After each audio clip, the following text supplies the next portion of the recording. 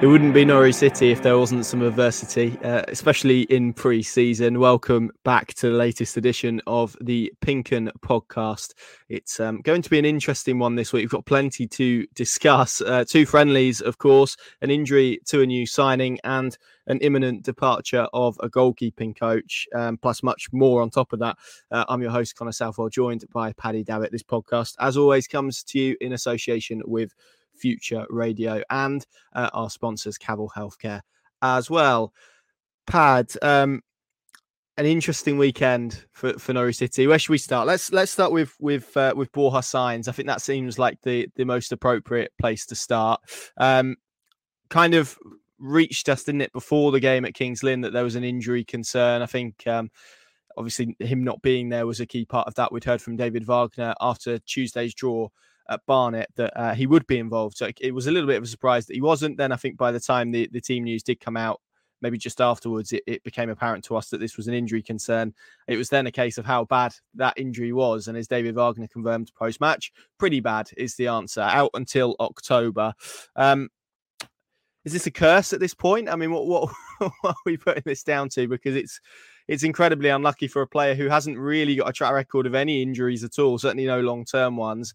He turns up at Norwich City. He has, 4 days of training, and then he ends up with an ankle ligament injury that keeps him out for a few months. Devastating blow for Norwich City. It certainly is. And 12 months on from the last time he was at Kings Lynn for a Norwich friendly, and the news was confirmed after that game that Isaac Hayden, then their first Dean Smith signing actually from Newcastle, loanee, key figure, was recruited to do a very specific job in the middle of or the base of that midfield. And, you know, a player who'd arrived with an injury hit campaign at Newcastle, who were trained, I think, fully for the first week of pre-season, to draw a parallel with Borja Sainz, not quite to the same extent, but no issues at all from that previous injury. And then the start of what turned out to be a pretty forgettable loan experience for all parties concerned, punctuated by injury. It was never really up to speed and contributed, unfortunately, to maybe Dean Smith's demise as well, because it was clear that he'd identified Isaac Hayden, made him his first signing of that summer, that he was a key figure. And that's another parallel. I think Borja Sainz was viewed as a very key figure, is still, because it's worth clarifying that there are parallels with Hayden, but there's also a lot of similar differences. And the main one is that he doesn't have a history of injuries, serious injury. He is 22. So he should recover and rehab in pretty decent nick. And it is David Wagner put 8 to 10 weeks on it, which would take you into October. My concern then, of course, is that's all well and good in terms of the recovery from the ankle ligament damage. But the problem is the here and now was going to be his pre-season and that base fitness. And David Wagner, as he has done continuously since we spoke to him post-Barnet, massively important, this part of his season, the base fitness, the double, the triple sessions. And Borja Sainz isn't going to have that opportunity to do that now. And that isn't great at all, because, yes, he might be available from October onwards, but when is he actually going to be firmly up to speed? That's not even overlaying. First time in England, adapting to a new league, a new culture, new teammates. So really, you pull all the strands together. It's an horrendous blow for the lad. As David Wagner said, he was pretty distressed, and we had other people close to it who said that was very much the vibe on Friday, that he's arrived with all that excitement that a lot of Norwich fans feel about his signing and the type of player he is, the type of player he could be, the impact he could have on this group and Norwich's season. And that's all had to be part now, through no fault of anybody, really. But when you say curse, it's hard to escape that there's some other higher power who's meddling in Norwich's affairs, really, because it does feel like a catalogue of injuries. And I'm not wishing to cast any aspersions or anything, but my mind goes back to Stuart Webber talking about there's areas that they can control as a club, as across the football departments. And this is at the end of last season, and how they can be better. And we've heard from him and others that, the sports science side, the fitness side, keeping players healthy, keeping players well, keeping players physically robust to deal with the demands, particularly of the championship, the relentless nature of the fixture schedule, the travel that goes with it as well. They are areas that maybe those marginal games that don't come down to how deep your pockets are, that you maybe can, with the right people and the right processes, get an advantage or two over rivals. Well, unfortunately, it's now going to be back.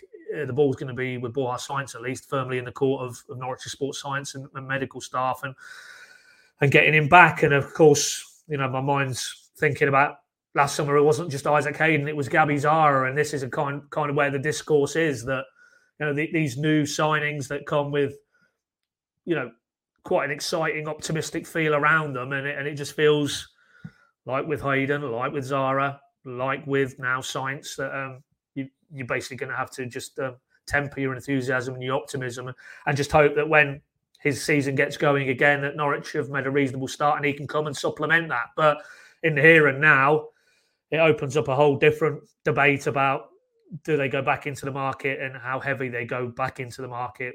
Because I think the understanding was, prior to what happened on Friday at Colney with Science, they were looking to add another wide player and possibly move one or two of that battery of other wide players currently on the books out of the door this summer.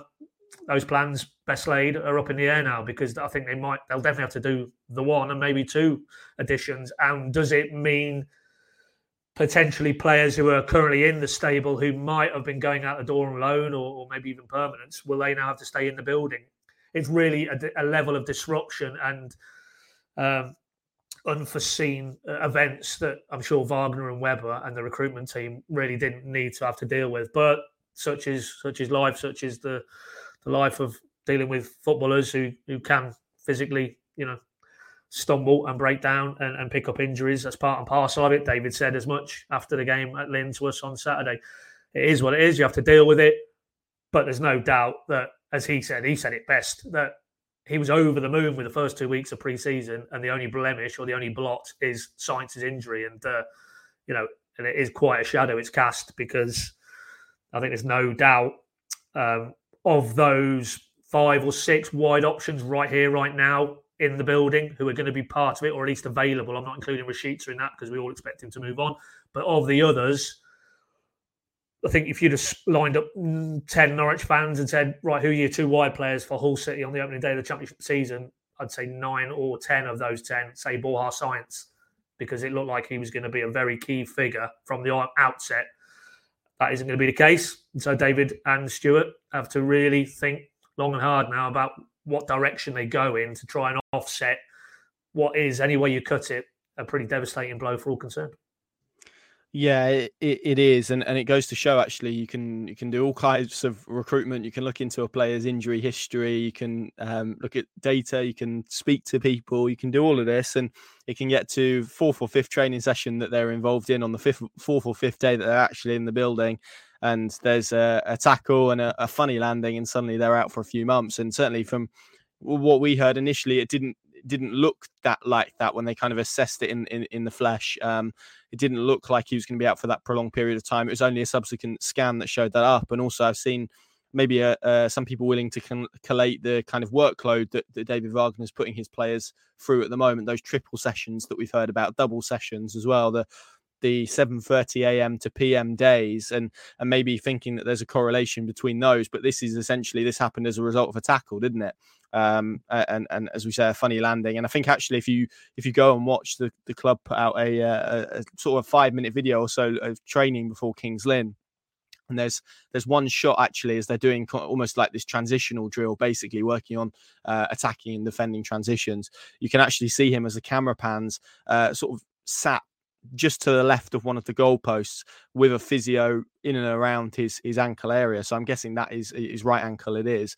That kind of moment is captured in video form. And yeah, like you say, it's a major blow, and it probably raises more questions than answers, certainly for those at the moment. And pre-season, it's interesting because it feels like we use the word opportunity quite a lot, and a couple of those players specifically that I wanted to speak about, someone like Przemysław Pocheta, who I think everyone probably would have presumed was one of those names that you mentioned on the list for potential departures this summer. Christos Solis, maybe another one.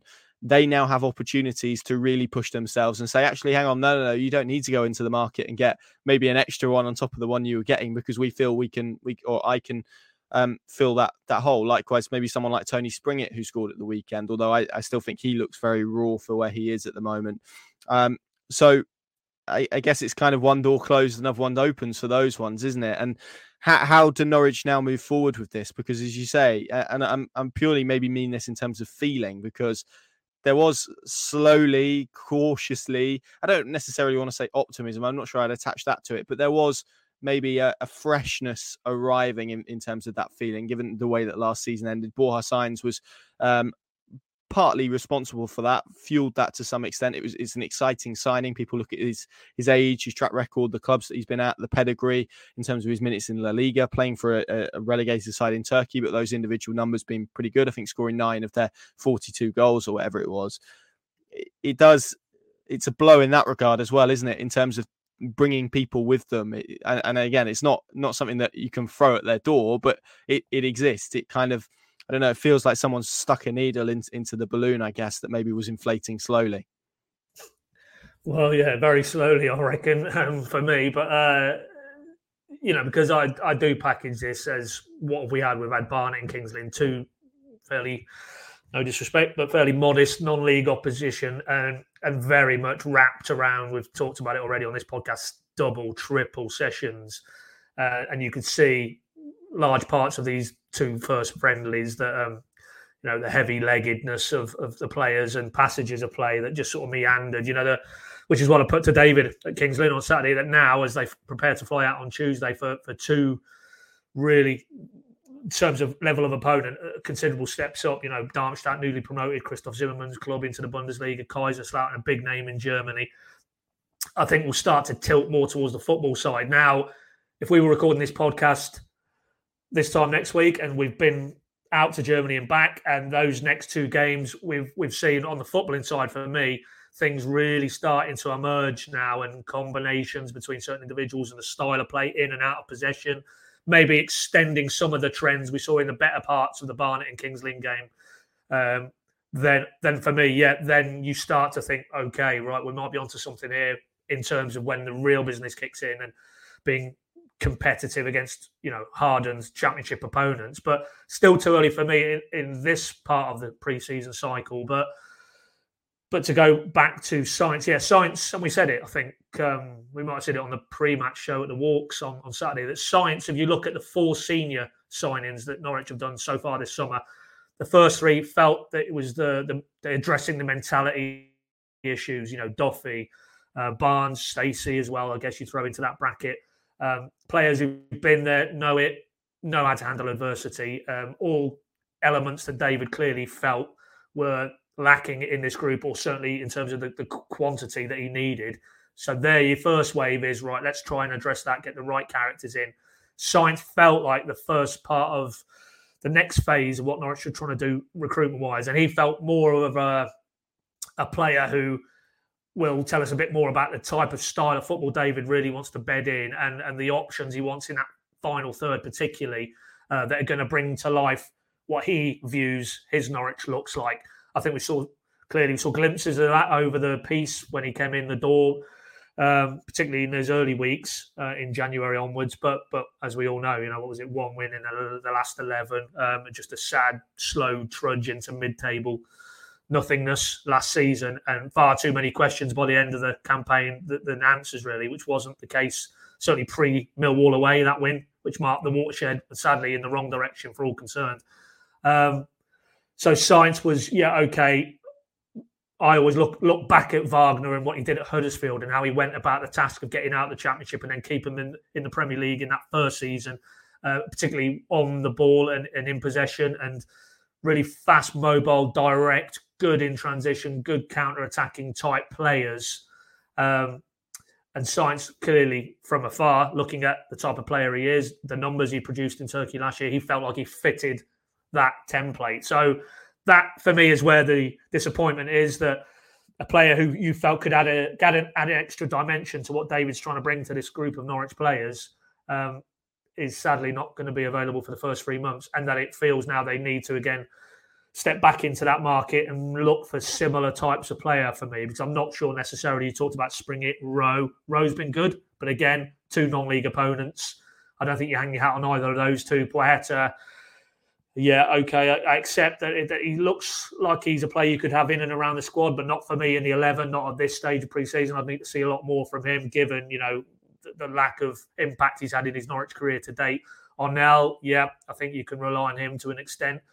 Jolis, no, I think it's quite telling, even though it was Kings Lynn, that, of the raft of changes, he's not coming on until, the hour mark, when all the other wide players had already come on. I thought that was a fairly telling signal as well. So I look at the current stable of wide players. Now you're taking Sainz out of the equation, and it would concern me if that was the group he had to choose from the start of the season now.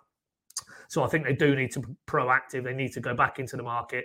And if they can, whether it's the loan options or whether it's some more astute scouring of maybe European leagues, they try and find players in that similar bracket to a Sainz. Because if they don't, I think it's such a crucial area of a David Wagner team, the full throttle football, to use a label he attaches to his style of football, that they don't have those options, I don't feel, in the building at the minute. Now Sainz is unavailable. And if they don't, it's hard to see how he can really get to a comfortable position in terms of what he wants from his team moving forward for the rest of the season. So, yeah, I don't think it's an exaggeration to say that between now and Hull, we need to probably see a little bit of inward business in that area of the pitch now. Yeah, definitely, and I think there's a telling point there from what you said, really, and now you take Sainz out of the equation. That group of wingers, really, apart from Poeta, who was obviously injured, Tony Springett, who was out on loan, that is kind of the group that Norwich had last season, really, minus Kieran Dowell, who was the one who had a real impact when David Wagner came in. Hernandez did as well, of course, and we spoke about that at the time. But you're probably putting you're putting a real hat, aren't you, on Hernandez to go and perform, and that's a lot to put on him, I think. And the one thing about Sainz, and again, we discussed this last week, is he was maybe the first player that was recruited this summer that felt really specific to David Wagner in terms of his style of play. A lot, the ones previous maybe were to do with intangibles and experience and know-how, and Jack Stacey, obviously, who I think we've both been impressed by, but like you say, against modest opposition in pre-season, kind of felt geared more to insulating the squad from an experience perspective and a know-how perspective. And Stacey obviously targeted for when Max Aarons departs, and I would put a when on that rather than if. So again, it's frustrating, I guess, for Wagner as well, because you've got a player, someone who they've worked really hard to sign. They've sort of jumped through hoops, haven't they, with the fact that there was a contractual clause that, if activated, meant they could sign him for free. So they did a lot of groundwork into this. Someone they've been watching for a period of time, now not available for a real large portion of the start of the season, when, as we know already, because we've discussed it and others have discussed it with us, that start of the season is so crucial, and you're going to be missing a piece of the jigsaw that felt so crucial to what he wants to do and how he wants to play. And let's not forget, there's pressure on him as well moving into the start of the season, right, because of the way that last year ended. So it just feels again like the odds have slipped back against them, if they ever have been for them. And like you say, it's going to require some work to rebalance that. And that area of the pitch where they have plenty of options. I mean, we've listed them: Scholes, Hernandez, Rowe, Springett, Poeta, Scholes. I think, did I put Scholes in there? Maybe I did twice. But they've got, 6 options already, excluding Sainz. They're also going to have to trim as well as add. Rashica, we've already discussed. I don't think he's due back to Norwich until after the Germany camp. But if, of course, he gets there, I don't think many of us are expecting that to be the case. And if he is there, he's not going to be here for the start of the season. So it's a really interesting area of the pitch, because, as you put to David after the game as well, a lot of his style is based around those and what they do. We saw that on Saturday. There was some really clever wing rotations, and it took a little period of time for Norwich to work out exactly what Kings Lynn were doing in terms of their defensive shape and their structure. But actually, it was probably the wide areas that held the key to them having a lot of their success. So it's a really influential area of the pitch that they need to get right, I guess, is what I'm saying. And at the moment, they're no further forward than they were at the end of last season, which, as we were still early July, so plenty of time for them to address it, of course. But I think we're looking at that with probably an element of concern if it was to persist deeper into July, aren't we? Absolutely, yeah. I mean, that's you've pretty much encapsulated it in that one sentence. They're no further forward now, through no fault of their own, really. They thought they were, and I'm pretty sure they think privately, as many do publicly, that they might have pulled a smart one, getting Science in the building, particularly on a free transfer, as you say. He it's all hypothetical now, but imagine he hits the ground running and it took off from August onwards. That would have looked like an unbelievable piece of business. Still may do in time, but sadly there will be a delay to that. But they're back where they started, and I was just thinking as you were talking there, I think they will probably need to do two now because. Okay, I take David at his word after the game, and that he's drilled home this message, particularly to his wide players. Hey, look, nothing's decided. You put pressure on me. I think, to paraphrase his words, were, I don't want to be putting pressure on you as wide players. Weigh in with goals, weigh in with assists, and make yourself part of my plans or part of my frontline plans, shall we say? So, we'll take him at his word, and that there is still opportunities for this current group of players already in the building, but. It feels like it probably will need one, certainly two, and of course that doesn't necessarily need to be two permanent signings, does it? I mean, we saw, and it didn't really work out, unfortunately. But Marquinhos, David's first foray as Norwich manager into the transfer market back in January was to bring in a very highly regarded Brazilian from Arsenal, no less, and it didn't work, much as it hasn't worked for previous Norwich iterations with Marcus Edwards or Patrick Roberts. You could go on. Andre Duda, for example. But I just think if you're looking at it, this is purely hypothetically, but you're looking at it, your Webber, your Wagner, you think, well, okay, we were looking to bring maybe a wide player in. Do we now aggressively go down the route of bringing one in as a permanent? And then as we get towards the start of the season, certainly higher level Premier League clubs will be making their minds up on some of their younger players. And then you maybe go down and add in, whether it was a 6-month loan, which would bridge the Science being back in the building, or a 12-month. And you bring in a very highly regarded, albeit maybe still to be proven, younger wide player from a Premier League club. I mean, the reason I'm sort of thinking along those lines, and I've just seen it, and again, it's hypothetical, but I've seen some reports this morning that Manchester United's youngster Ahmed Diallo, who had an excellent season at Sunderland, apparently that United feel he's not quite ready for their first team yet. He will be allowed to go out on loan again. I looked at his numbers. He had 16 goalless contributions in 37 appearances for Sunderland. Got them into the playoffs, didn't they? They just fell just short, didn't they? But there's a player. Now, if you're Man United, it might be, well, we think he's a bit better than mid-table Championship. We may be now looking to get him a lower level team in the Premier League for a loan. So who knows? But I'm just thinking hypothetically, if that type of player was available for a loan, 6 or 12 months, if you're Norwich, you've got to have that type of option on your radar because for me, an Ahmed Diallo would be an upgrade on anything they've currently got in the building.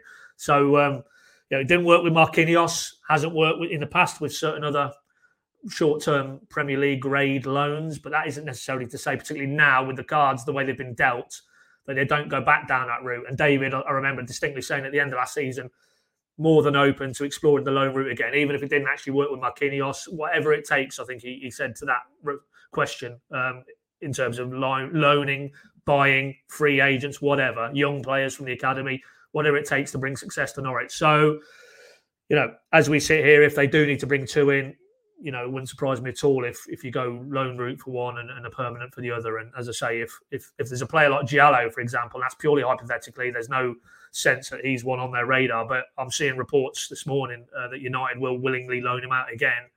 If you're Norwich, you've got to be thinking that type of player is where you need to be at because, unlike Marquinhos, there's a player who's done it in the Championship and produced some substantially impressive figures as well in terms of goal contribution. So, but I'm sure Sunderland and a host of other Championship clubs would be thinking along the same lines. And that, of course, is why, to bring it full circle, it was such a clever bit of business that I'm sure Science would have had plenty of suitors, but it felt like Norwich got under the radar, got in there quickly, did the hard sell on him, and it paid off. And they're going to have to do that, I think, again, and be just as creative to try and solve this issue now that presents itself in wide areas. Yes, and I think we'd probably still expect Poeta, certainly, Scholes, certainly, Springett probably as well, likely all to leave the club on loan this window. Obviously, all a bit up in the air at the moment, but that I still feel feels like the most reasonable expectation. Probably wouldn't surprise you if one of those stuck around, really, given the situation that they're in. If they couldn't get the two in that maybe we're discussing, or if they financially maybe have limitations that would only allow them to do one. So yeah, that's a fluid situation. I guess it makes pre-season, particularly in those areas, all the more tasty. The other sort of bit of news, I guess, around the Kings Lynn game before we come on to speak about that, and again, really hard to speak to in any kind of depth. I've done a little bit of analysis on the video verdict, which you can watch on YouTube. We're not going to delve into it in too much detail because for large parts, particularly the first half, it was pretty uncompetitive. I think that's fair to say, but we will touch upon some elements in it in a little while. The second point is obviously Ed Wootton, who is departing Norwich City, set to join Leeds United. Daniel Farke, of course, has been appointed as their new manager late last week, wasn't it? Wootton is going to be joining up with him. We got wind of this sort of prior to the game at Kings Lynn. Then I think David confirmed it afterwards. It became pretty apparent anyway from the nature of Wootton's involvement at Kings Lynn and maybe the sign-offs that were happening on the pitch and various photographs and stuff. It was easy to piece together. What do you make of this, Paddy? Someone who's been at the club since 2015, started in a capacity in an academy capacity. Sorry if I get my teeth in. Before being promoted to the first team when Daniel Farke was appointed. Obviously, a really influential figure in those two title wins. Played a key role in Angus Gunn and I guess Tim Krul as well, given where he was before he signed for Norwich City in terms of his career. Plenty of young goalkeepers that he's worked with as well. I'm not listing Michael McGovern as a young goalkeeper. There was a bit of punctuation in there. Young goalkeepers and Michael McGovern throughout his time. It's interesting because when Daniel Farke left, it was kind of pitched that he was very much a Norwich City employee, not part of Daniel Farke's kind of I guess trio of backroom team that he latterly took to Gladbach and obviously in his brief spell at Russia and subsequently joined him at Leeds. So what do you make of Ed Wootton's pending departure first and foremost, and then we'll go on to maybe his replacement in a second? I don't know. I mean, it could go one of two ways, isn't it? I mean, it's hard without being on the inside of this. So, as you say, he's been there quite a long time. Clearly had a good rapport with from the senior keepers. Everything you hear and read, Gunn and Krul, right down to quite a growing stable of younger type keepers now, and he was the figurehead for that. So.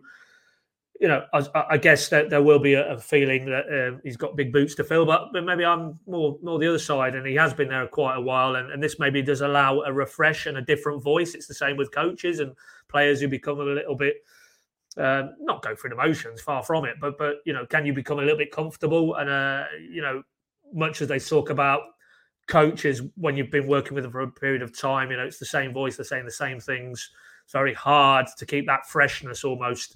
A new man will come in. We're pretty sure who it's going to be, and there'll be new ideas and new ways of working, and that might spark something in the current group of keepers. Whether you're Krul and Gunn at their end of the spectrum, or Vincente Reyes has come in now. To have a different pair of eyes, a different perspective. I'm sure there's fundamentals when it comes to goalkeeping coaching that spans whoever the individual is, but.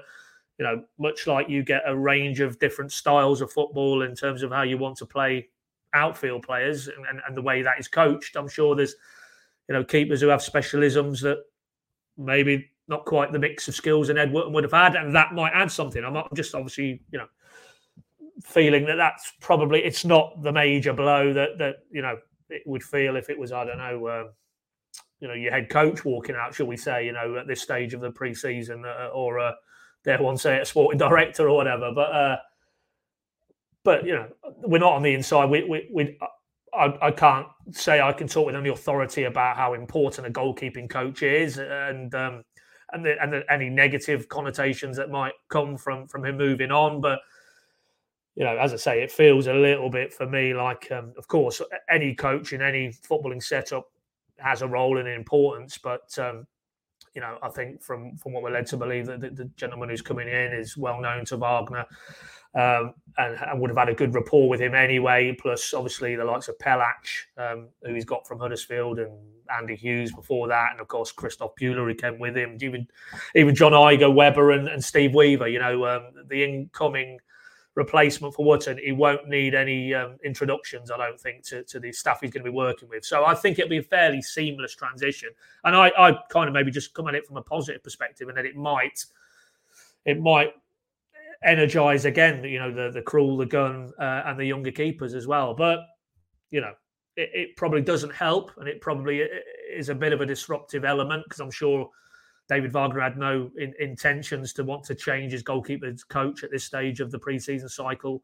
But in terms of the overall impact or detrimental impact to Norwich, I don't really see it. I mean, I'll bowl that one back to you, Connor. Where do you sit on that, Ed Wootton moving on, and the impact?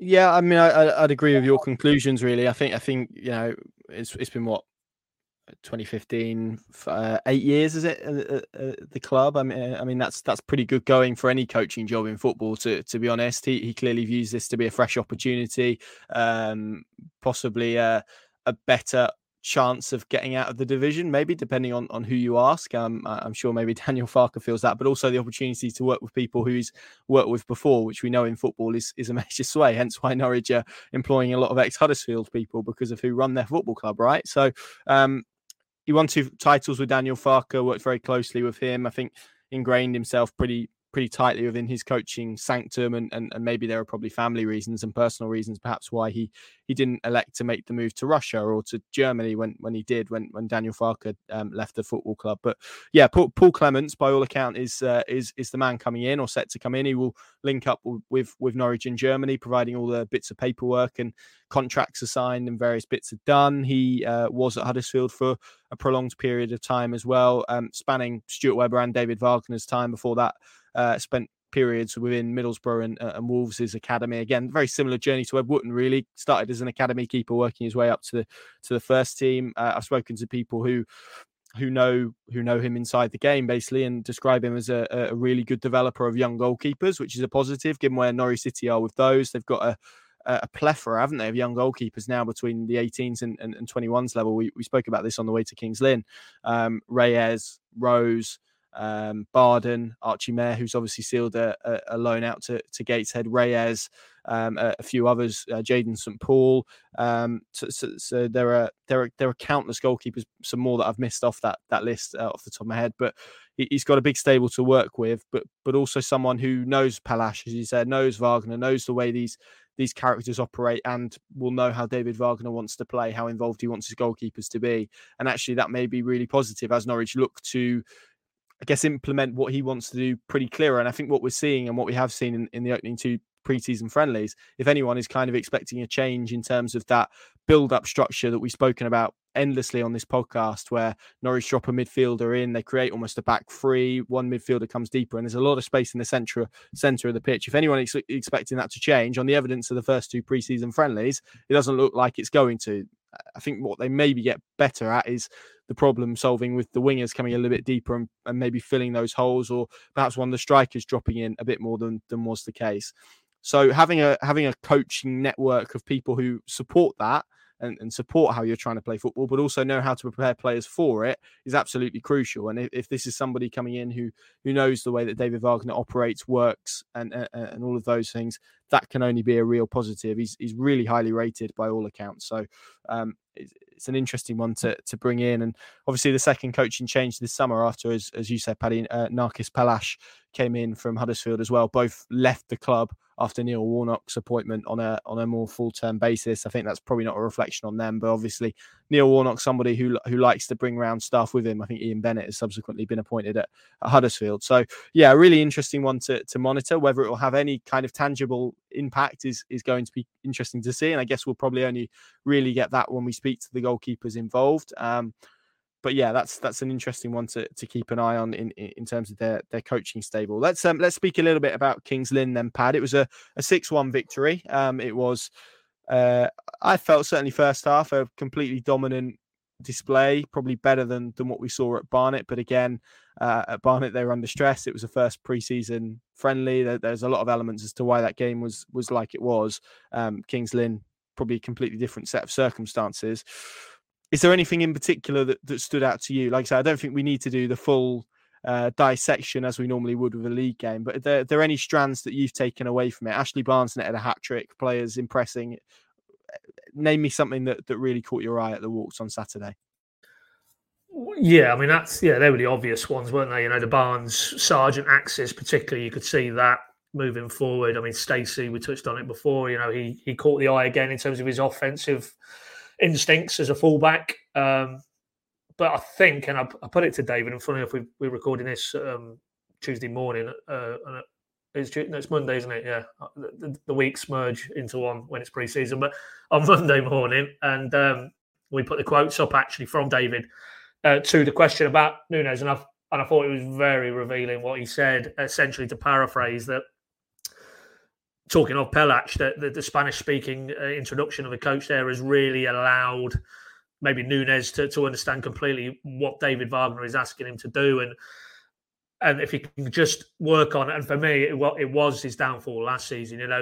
In those deeper line midfield areas, is almost not sensing the speed of the game in this country, and losing the ball, turnovers in dangerous areas, putting his team in trouble. Lack of a defensive awareness, really, playing in a deeper lying role. David, unprompted, referenced those as almost red flags. And if he can cut those out or limit those in his game, there's so many other, and he went on to list them, elements of his midfield craft that you would think this guy in the Championship can be a standout player, certainly in a Norwich team, if he can just work on some of the deficiencies in his game that we all saw last season. And it's important that David flags that, because both at Lynn and Barnet, he has deployed him almost in a sort of a sort of tandem six role, with a double pivot with a McLean as it was at the weekend. But rather than get carried away with it, it was Kings Lynn, and Norwich had so much possession and territory in and around the opposition box, and there wasn't a huge amount of pressure on him or on the ball, that he was able to basically play as a 6, but it was more in an 8 and a 10 area of the field. And you saw his quality. He was involved in, I think, the second goal off the top of my head, the third goal, the fourth goal.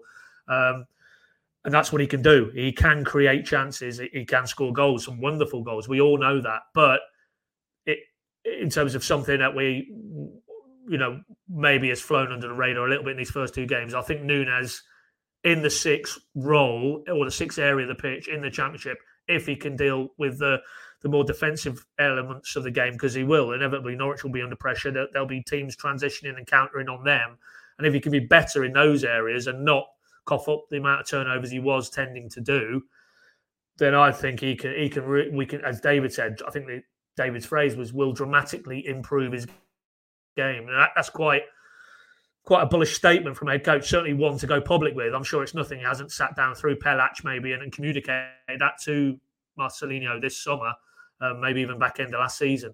That, look, if I'm going to trust you in that position of the pitch, if you're going to be the player I think you can be in this league, you need to deal with those areas of what's required in that position of the pitch in a David Wagner Norwich City side. So, yeah, for me, that was, while we can go to the headline elements of the Lynn game or the Barnet game, I think where Nunes could be and where he could get to really intrigues me. And, it was good. It was really good and quite revealing, I thought, to hear David talk in those terms as well, because that was sort of my sense watching him last season, that, there's no doubt the talent's there.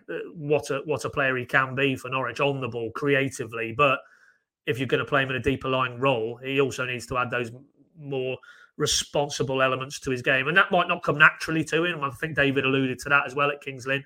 But he clearly feels he can do that. He can add that to his game. And by doing that, I think you add another dimension to Marcelino Nunes in a Norwich shirt. Yeah, I agree. I think he's a really interesting one, isn't he? It's great, I think, for him that they've brought in, obviously, a Spanish-speaking coach, Vicente Reyes as well. He's someone that's still not fully grasped English yet and been able to grapple with that in the same way that maybe Gabriel Sara has, and that will come, I'm sure. But I think we all maybe felt that if those elements could come together, and if Norwich were able to get something out of him, there was a possibility that he could become a really big player in his second season. And everything you said there, I mean, we kind of saw it initially when he came in and he had those really impressive performances, didn't he? There were a few early doors that really stood out. Wigan, Hull away, there were countless others. And just seemed to sort of fatigue towards the end of the campaign. So hopefully all of those elements will play. And it's going to be interesting to see if Norwich do actually go with him there. I mean, a few mentions from me. Jack Stacey, again, as I mentioned, certainly from an attacking perspective, I think we're seeing him as someone who will really cause problems in the Championship in terms of his underlapping, overlapping, crossing from all areas, really accurate, fierce, ranging deliveries. Really, there were a lot of low drives, but also quite whipped, pacey ones. And if you're Ashley Barnes, I'd imagine you're licking your lips at the prospect of him on the right-hand side. Shane Duffy as well, I thought was pretty good and showed some good elements. Scored a hilarious own goal, which I think we both missed at the time because Norwich had literally just scored before that, but I've seen subsequently, and it's an excellently executed chip. Go on, Pad. No, yeah. I mean, I was looking up, and at the moment, Tim Krul was backpedaling like Superman, trying to claw it out the goal. So I did. So having seen the highlights now, what I can't quite fathom with that is that Duffy actually takes a look to where Krul is when the ball's in the air, and I'm not quite sure why Krul has continued to advance because you can clearly see what Duffy has in his mind. But maybe he just thought he was going to cushion a header, and he's gone a bit heavier on the old bonts. And yeah, no, it was a bit of a comical interlude, but. That looked like the only way Kings Lynn were going to score, really, and it had no material impact. But yeah, I mean, David was having a chuckle about that after the game, wasn't he, when asked? But put that in isolation, and David said it. There was lots to like about his influence and impact potentially moving forward. Because of course, everything we're watching now, it's all well and good, but it's like how will this map over to Hull City onwards, kind of thing, and. I still have a few concerns, in central defence more broadly with the personnel they've got available, but and whether that is probably another area. And of course, there's the Bama Daly factor in the background in terms of where his future lies. So I think they might have to go into the market again in that area. But if Duffy stays fit, I think he's definitely an upgrade on what they had there last season. Yeah, agreed. And there was one moment in particular, Jordan Ponticelli got played in behind in the first half, and he did really well to kind of, it got away from him. He did really well to catch him up, but also brilliantly timed slide tackle to kind of scoop the ball away. And I think it went out for a corner, but that was a really positive sign. There was kind of glimpses of his aerial dominance as well. A couple of set pieces at the near post that he headed away, and I get the sense when he heads something away, it goes away. It's not one of those where it falls on the edge of the box; it goes to the halfway line. So we had a couple of those, and there was also an interesting routine in the first half where Norwich were attacking a corner, and they all bunched towards the back post, and it was designed to let Duffy kind of come away and attack the ball freely, and that so it's going to be interesting to see if we see a bit more of that. So some positive signs on that front. Obviously, Ashley Barnes. Goals absolutely and took them all really well, but there was some positive early signs I felt of a relationship between him and Josh Sargent. A couple of really nice moments of interplay on the edge of the box, and maybe an understanding of each other at various points, which we haven't always seen with Norwich City relationships. I guess my striking relationships, that is. And my fear, I guess, to link this maybe back to the wide debate, is if Norwich aren't able to get one in, do we end up with a situation where we start seeing Josh Sargent on the right again until October? It's not really, or the left or whatever. It's not really a situation you want to see. It's interesting that he was wearing the number 9 and has been wearing the number 9 since he returned from pre-season as well. And I think that's as much a sign of intent than it is anything else. He wants to step into Temi Pukki's shoes, and he did get on the score sheet as well after, again, some good play from Poeta and Barnes. John Rowe as well, another one to mention. I spoke to him post game. It's the first time I've spoken to him since he broke through. Really upbeat chap, lots of energy. Again, scored Norwich's first goal of pre-season, but also has looked really energetic and really lively, and was almost foaming at the mouth talking about how hungry he is this season to take his opportunity and how much he's enjoying working under David Wagner. So that's an interesting one. For as much as we talk about the wide debate, if he can join the party, someone who wasn't available for large parts of last year, then maybe that would only force Norwich to dip their toe in the market once rather than twice. All of these elements are obviously worth thinking about in terms of that debate, as we discussed earlier. Paddy, we're off to Germany. It's going to be a really interesting trip, isn't it? 2 games. It starts with Darmstadt on Wednesday at their ground, Christoph Zimmermann reunion, and then Kaiserslautern, which is the one I'm looking forward to, mainly for the stadium. I think it's 49,000. That's going to be an incredible trip as well. But also, I mean, yeah, let's deal with the trip first. How much are you looking for? You've obviously done a fair few pre-season tours in your time. This is the first one that I've been able to get out to because of COVID and various different things. Well, Conor, let me correct you there. Scotland. That's true. Now, to our Scottish listeners, I'm sure they wouldn't want to be referred to part of the same country, but there you go. Well, it depends, doesn't it? I guess. But let's not get into that. That's Conor's own view about the UK makeup. But in terms of over going over a sea and abroad and whatnot. how much are you looking forward to this one in particular? We've obviously got quite a busy, I think it's basically 3 countries in 3 weeks for us, isn't it, in the next few weeks? It is indeed, yeah. No, that will be quite busy, all in association with Cavill Healthcare, our proud sponsors. So thanks for their support for the 3-legged European tour for the PinkUn, and more importantly for Norwich. But I mean, I kind of maybe preempted it at the start of the podcast.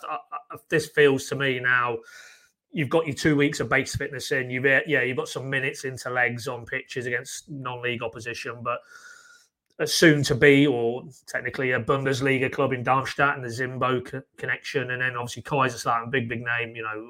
As you say, massive support. That they will be considerably stiffer tests, and we'll learn more as a result.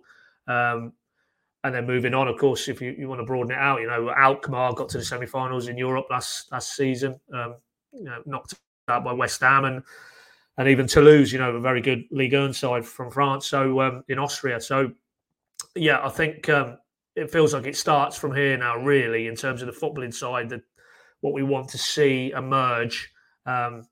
With, of course, now unfortunately brought home to us by the Sainz injury, no more disruptions in terms of potential key players who pick up injuries on this European swing as it is, and before they get back to Carrow Road for Olympiacos, isn't it? Yeah, for that game. So I think, as I said, if we sit down as we will do post German tour, I think we'll have a far better idea of who's really putting their hands up now, who can really be an impactful element on this Norwich City Championship season, and where maybe conversely it underlines no, they probably need to do a little bit more business, maybe. And who knows, within a week, maybe things will start to move in terms of those potential outs that we expect to develop, which has then obviously knock-on effects for what Norwich may need to do inward-wise. But I guess with tours generally, with obviously COVID and the pandemic, and we didn't get out to the games. I think when they played in Marseille, I think they played in Germany. I'm thinking Dean Smith last summer. So it feels like for me personally, it's been quite a while. Because of events that we've all had to live through, so it is good. I think David himself said this is very much this week coming now is something that he's pushed for. He it felt like has put these games together. He was a Darmstadt player. He said the sporting director at Kaiserslautern is his best mate or one of his best mates. And he said the reason they're going out for it is actually the quality of opposition, and it's very hard to replicate that in England at this stage of pre-season. So this week in Germany feels very much David Wagner led.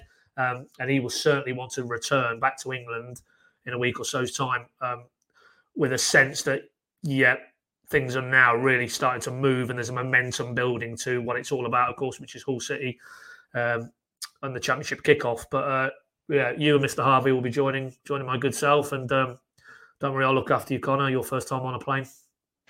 Yeah. It's going to be good, isn't it? Do you feel you're going to be a nervous flyer then? I hope not, because if so, we're in for trouble as you're sat next to me, I think. No, I think I'll be okay. I mean, the thing is, and I've said you were okay. You were okay until I started talking about nervous flying, and now I've planted the seed. So I apologize. Well, do you know, I've said to a few of my family have asked me that question, and it's a bit like, well, when you're up there, I mean, you're going to come down, aren't you? So it's just kind of, it's out of your control. So there's not much I can do really. But yeah, no, I'm looking forward to it. It's going to be good. I'm looking forward. I mean, German football is, I think for anyone who likes football, isn't it, seen as culturally a really interesting place to go and watch. I know they're going to be pre-season friendly, so maybe the atmospheres will be a bit different, but just to experience different stadiums and a different culture and a different footballing world is going to be fascinating. Also to see how Norwich City get on, and like you say, 2 really good tests. Darmstadt, who have just been promoted back to the Bundesliga, and Kaiserslautern, who are a Bundesliga 2 side, but as we've discussed already, really big fan base, really big expectations, and going to be 2 firm tests. We'll see the home kit this week as well. There'll be lots whilst we're out there to get our teeth into, and Paddy, I guess we should reinforce that point. We are going to be there, and there's going to be all of the usual coverage with bells on, right, from Germany. Just talk to us a little bit. I'm basically asking you to it's one of those like in the what's the film? Is it Wolf of Wall Street where he says, "Sell me the pen"?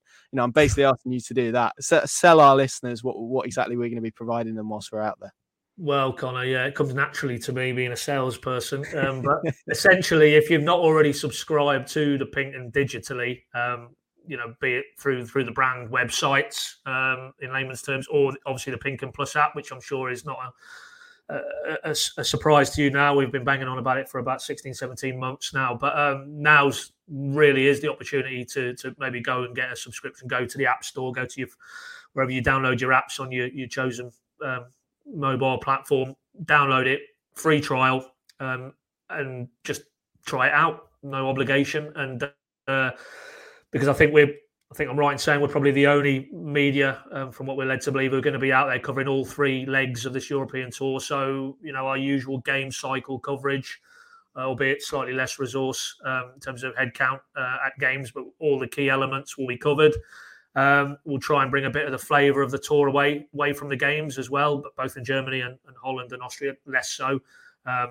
But yeah, really, this now is the chance, or really the time, I feel, to go and download it if you haven't already done, and for a trial period, just sample what we've got to offer, and if you like it, maybe you'll stay with us on the journey, because obviously, when the real business kicks in, we'll be there as always. Every game, every press conference, home, away, doesn't matter. PinkUn will get you as close as we can to the action. So this is where it starts now. So come and join us on the journey. Good work. We'll let people listening and watching assess your salesman skills and whether you've been very successful. But I think, to be fair, if you take out a free trial now, that would cover you it would cover you till the 10th of August as we record today. So that would get you through all of pre-season and the first opening weeks of the season. So it would give you a real flavour of what we do over there. And I think if you did that, I think we're pretty confident that you'll love it as we do, and a better user experience as well if you do decide to go onto the app. What sort of, we always talk about food on the pod, so it'd be remiss of us not to end on food. What are you going to expose me to? Because it was tapas in Scotland, wasn't it? Which, I'm a tapas convert now. I'm not very culturally enriched when it comes to food. What are you going to expose me to in Germany, Pad? Well, people are probably thinking, what's he going on about? Went to Scotland and had Spanish cuisine, but it was more kind of, so you could sort of tick off two boxes: A, going to Scotland on tour, and B, experiences. Well, as you keep telling me, Connor, you're a big fan of sort of Indian cuisine and curries and that. So we might have to trick it up with obviously German cuisine. I think is well known that sausages are a pretty a staple part of the German cuisine, and so maybe something curry related around sausages might be the way to go. Why are you shaking your head for anybody watching? You've got to embrace it. You've got to embrace. You're talking about embracing football cultures. You should really extend that to your cuisine. No, as you know, I don't do curry. So no. Maybe I'll try a regular. You can get like a bratwurst, haven't you? That's there's a curryverse and a bratwurst. If I understand these things right. That's basically a hot dog, though, Connor. That's a hot dog by a different name. Well, so you've just offended however many millions of Germans and attacked their culture. Well, calling a bratwurst a hot dog, I don't know what the differences are. Well, I don't know, but yeah, I mean, to be fair, calling it a hot dog. Yeah, anybody who's tuning in for food-related content from me and you is going to be offended, because we're definitely not Michelin-starred purveyors of food. So probably best to wrap this element up. Well, we'll update for anybody who's remotely interested on what you ate in Germany for the post-German pod. Yeah, and of course, if you've got any suggestions of any German cuisine, if you're the German Canaries, I know they exist, don't they? If you're listening to this, then do let us know. I think we're going to be based in and around Frankfurt, so I think that's a broad enough region for people not to come and hunt us down. But so we're going to be based in and around that region. So let us know if there's any particularly good places that we should be checking out there as a final plug. Yeah, that'd be good. Yeah. And any recommendations? For food, that would be good. and we'll try them out. Just finally then, Pad, I mean, probably moved into any other business territory, but because I know we get asked these questions frequently on Q&As about kits and shares as well, we'll cover those off. So home kit, as I said earlier, I'd expect that to come in the next week. I'd be shocked if it wasn't in place for the Kaiserslautern game. Less so Darmstadt. I think that will likely have another outing of the away kit for that. So I'll push the one on shares for you, because I think a lot of people would have heard Zoe Webber's comments, obviously at the fans forum, which we discussed last week, and where Norwich City are exactly in that. How close do you feel we are now to getting some white smoke, I suppose, on these shares, which were allotted back in February? Yeah, well, off the back of what Zoe did talk about at was it a couple of Mondays previous, wasn't it? So, a fortnight or so ago, about the share process. And as you say, Connor, that feels like it's gone into a bit of a holding pattern, certainly publicly, from February, I think that general meeting was, which was essentially a vehicle to create 194,000 off the top of my head shares. I think we'll hear something fairly imminently on that, certainly in the next few weeks. I think I'm not going to lock anybody in. But it's been communicated to me that, they're kind of obviously beholden a little bit, and it'll all be explained in due course to other bodies in terms of the legal sort of frameworks within which they're operating as a PLC, which Zoe mapped out. It's almost, they are a PLC, but for the purposes of what they're trying to do here in terms of move shares and change maybe the shareholding mix, they're treated no differently to a FTSE 100 company, is how it's been explained to me. So as a result, there's a lot of regulatory process and external elements that they have to sort of touch base with before they were in a position to communicate anything to their shareholders primarily, and then obviously the fan base more generally. I think they feel they might be in position to do that in the next few weeks, and then it'll become very clear. The path to what they're trying to do will be very clear, and at that point, we'll probably be able to talk in a little bit more detail about what it looks like and what it actually means, and maybe try and, because I think there'll be a lot of legal jargon around what the next step is and where the shareholders fall into that process, and hopefully we'll be able to deconstruct a little bit of that. But obviously at the minute, I think the club are simply waiting for the green light from these regulatory bodies, and then they will move to push this process on. And as we've all spoken about since sort of the first announcement about February's allotment shares meeting and the potential destination of those shares, that'll all play out, hopefully, as the club would like it to, and as maybe a lot of fans would like to, in terms of where those shares will end up being allotted and what that will mean then moving forward in terms of the ownership of the football club. So, I think we're getting to that period, but until they get the green light, then we'll continue to wait. But I think it'll all become clear in very short order, and then we'll do our best to try and interpret what that means, and then we'll see what happens in the next stage of the process. But just essentially everything we're being told internally sort of chimes with what Zoe said to those fans, and shareholders, no doubt, who were gathered at the forum a couple of Mondays ago, that it isn't directly in their gift to move this along at the pace they'd like to. They're having to obviously move in lockstep with the legal bodies who are driving this process as a PLC, which is what they are. And I think we're probably reaching the point where that will then move on to the next phase. And then shareholders, fans more generally will start to get some answers. Lovely stuff. Watch this space on that, and of course, watch this space across the PinkUn channels as we jet out to Germany on Tuesday morning, and we'll be in our German base by certainly Tuesday evening. So we'll be all there and ready in place for the Darmstadt game on Wednesday. Paddy, thank you very much for joining me. Thank you very much for listening as well. Thank you to our sponsors, Cavell Healthcare, who are coming with us on tour this summer. It's brilliant to have what is a brilliant local care organisation on board, and as you can see, it's been, if you're watching the pod on YouTube, you've been able to see all the details of their various social medias, but I'll read it out at Cavell Health CA1 on Twitter, or www.cavellhealthcare.co.uk for details on them. Whether you're looking for a job in care or you're looking for the care of a loved one, they're the place to go. Thank you very much, and we will see you very, very soon, likely from our German base. Keep it locked. We'll see you soon.